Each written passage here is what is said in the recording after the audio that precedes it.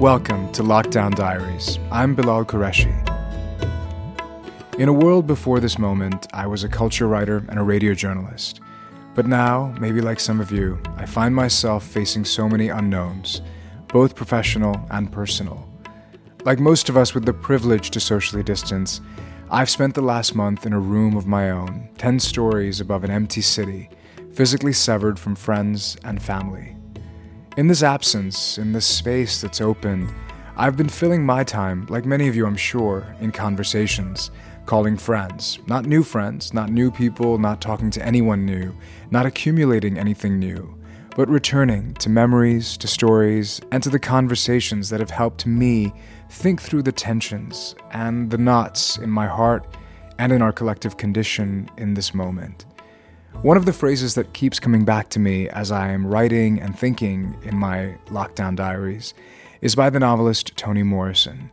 It's a line from her novel Beloved that the late author speaks over the opening credits of the extraordinary documentary of her life, The Pieces I Am. She is a friend of my mind. She gather me, man. The pieces I am, she gather them and give them back to me in all the right order. It's good, you know, when you got a woman who is a friend of your mind. Well, my lockdown diaries are conversations with the friends of my mind, the writers, thinkers, and artists who have helped me begin piecing myself back together in this time. From Brooklyn to Lucknow, from Oxfordshire to Delhi, these are conversations of consolation, of mourning, and of hope. Hi, can you hear me? Yep, I can hear you. Can you hear me? I can. It sounds perfect. Thank you so much for taking I know this was a little technically tricky. No, it's okay. Today, for this first chapter of Lockdown Diaries, I have the gift and the privilege to have the company and the voice of the extraordinary writer and thinker Arundhati Roy. When the government of India announced its rushed and chaotic lockdown last month, it forced many of its most vulnerable citizens to become refugees in their own country. The so-called laborers and domestic workers from Indian cities were forced to flee for their homes in villages and in the countryside with no plan, rekindling memories of India's partition in 1947, images of suffering, of hunger, and of violence. It's just one symbol of a broken world that's unable to cope with this illness, and a world that's been unmasked by an illness that respects no boundaries of class and nationality that have defined our world. I'm so honored to have a writer with such a gift for language and compassion read from her writing about this moment. So this is Arundhati speaking from Delhi, and I'm just going to read a little bit from a recent essay I wrote called The Pandemic is a Portal. Who can use the term gone viral now without shuddering a little? Who can look at anything anymore? A door handle, a cardboard carton, a bag of vegetables, without imagining it swarming with those unseeable, undead, unliving blobs dotted with suction pads waiting to fasten themselves onto our lungs. Who can think of kissing a stranger, jumping onto a bus, or sending their child to school without feeling real fear? Who can think of ordinary pleasure and not assess its risk? Who among us is not a quack epidemiologist, virologist, statistician, and prophet? Which scientist or doctor is not secretly praying for a miracle? Which priest is not, secretly at least, submitting to science? And even while the virus proliferates, who could not be thrilled by the swell of birdsong in cities, peacocks dancing at traffic crossings, and the silence in the skies? What is this thing that has happened to us? It's a virus, yes. In and of itself, it holds no moral brief. But it's definitely more than a virus. Some believe it's God's way of bringing us to our senses. Others that it's a Chinese conspiracy to take over the world. Whatever it is, Coronavirus has made the mighty kneel and brought the world to a halt like nothing else could. Our minds are still racing back and forth, longing for a return to normality, trying to stitch our future to our past, and refusing to acknowledge the rupture. But the rupture exists, and in the midst of this terrible despair, it offers us a chance to rethink the doomsday machine we have built for ourselves. Nothing could be worse than a return to normality. Historically, pandemics have forced humans to break with the past and imagine their world anew. This one is no different. It's a portal, a gateway between one world and the next. We can choose to walk through it, dragging the carcasses of our prejudice and hatred, our avarice, our data banks and dead ideas, our dead rivers and smoky skies behind us. Or we can walk through lightly with a little luggage, ready to imagine another world and ready to fight for it. Can I ask you one question about this essay? Is that okay? Yes, surely. You opened this essay with the phrase going viral. How does it feel that your essay, for the lack of a better term, has in fact done exactly that, in part because I think it offers something that people have been wanting to think about, which is that a lot of people are waiting for the idea they're going to return to their normal life somehow soon when the lockdowns end, and you suggest that there is no, really, there can't and shouldn't be a return to normality, which is what I think people are waiting for.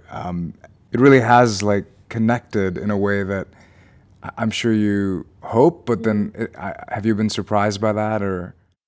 Well, I mean, in a way, it's the fastest thing I've ever written, but at the same time, just now, in fact, 5 minutes before you called me, somebody sent me a video that's been going around, which is me speaking in the US 20 years ago, like just after 9/11, saying that this world and this American way of life, it cannot continue, that it will break down, and that another world is possible.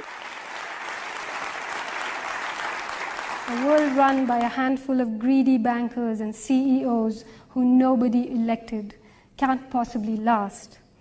Soviet-style communism failed not because it was intrinsically evil, but because it was flawed. It allowed too few people to usurp too much power. 21st century market capitalism, American style, will fail for the same reasons. Both are edifices constructed by the human intelligence, undone by human nature. The time has come, the walrus said. Perhaps things will become worse and then better. Perhaps there's a small god up in heaven readying herself for us. Another world is not only possible, she's on her way. Maybe many of us won't be here to greet her, but on a quiet day, if I listen very carefully, I can hear her breathing. Thank you. Another world is on her way. And so somehow the speed at which I wrote this essay connects to, so many years of saying this in so many different ways, through fiction, through nonfiction. But yeah, it's important for us to imagine our way out of this, because every effort will be made to clamp down on human beings and on this capitalist machine to keep it oiled and running smoothly with more control, with more surveillance. This disease is going to give governments an opportunity.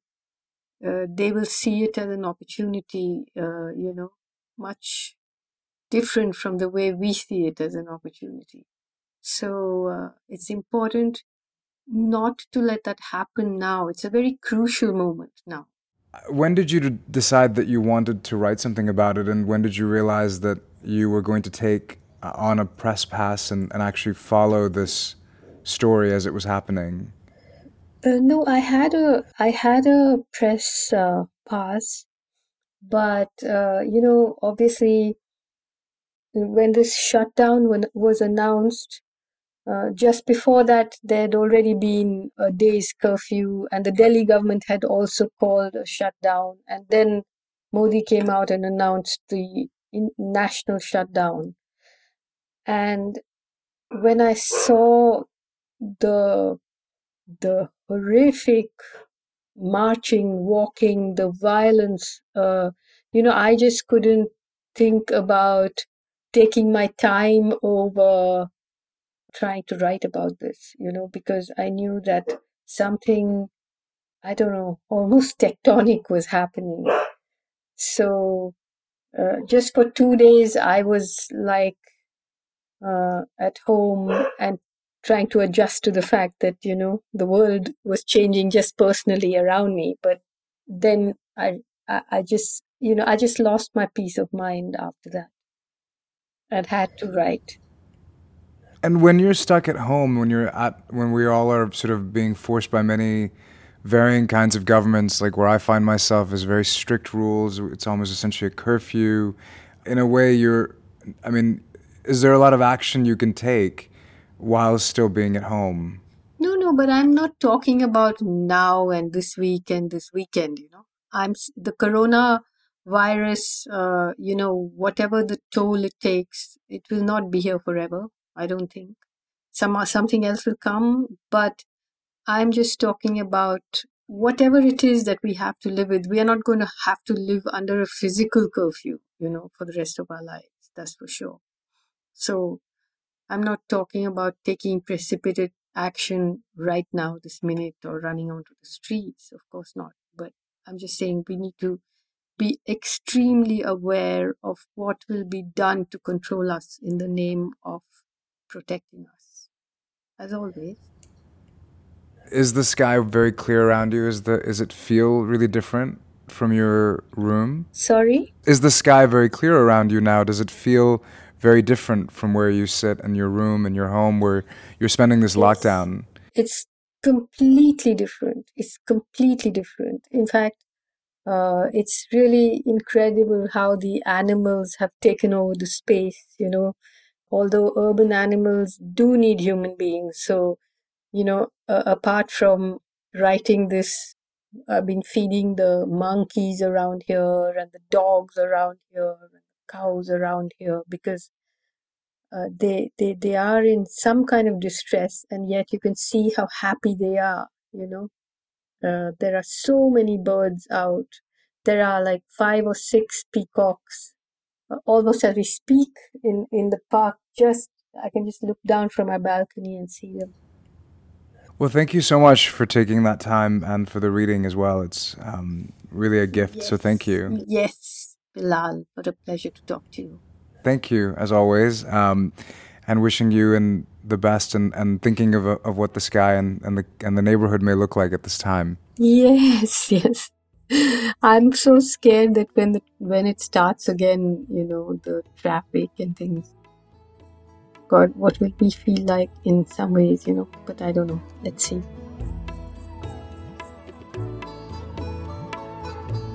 Once again, writer Arundhati Roy, reading from and discussing her essay, The Pandemic is a Portal, published in the Financial Times earlier this month.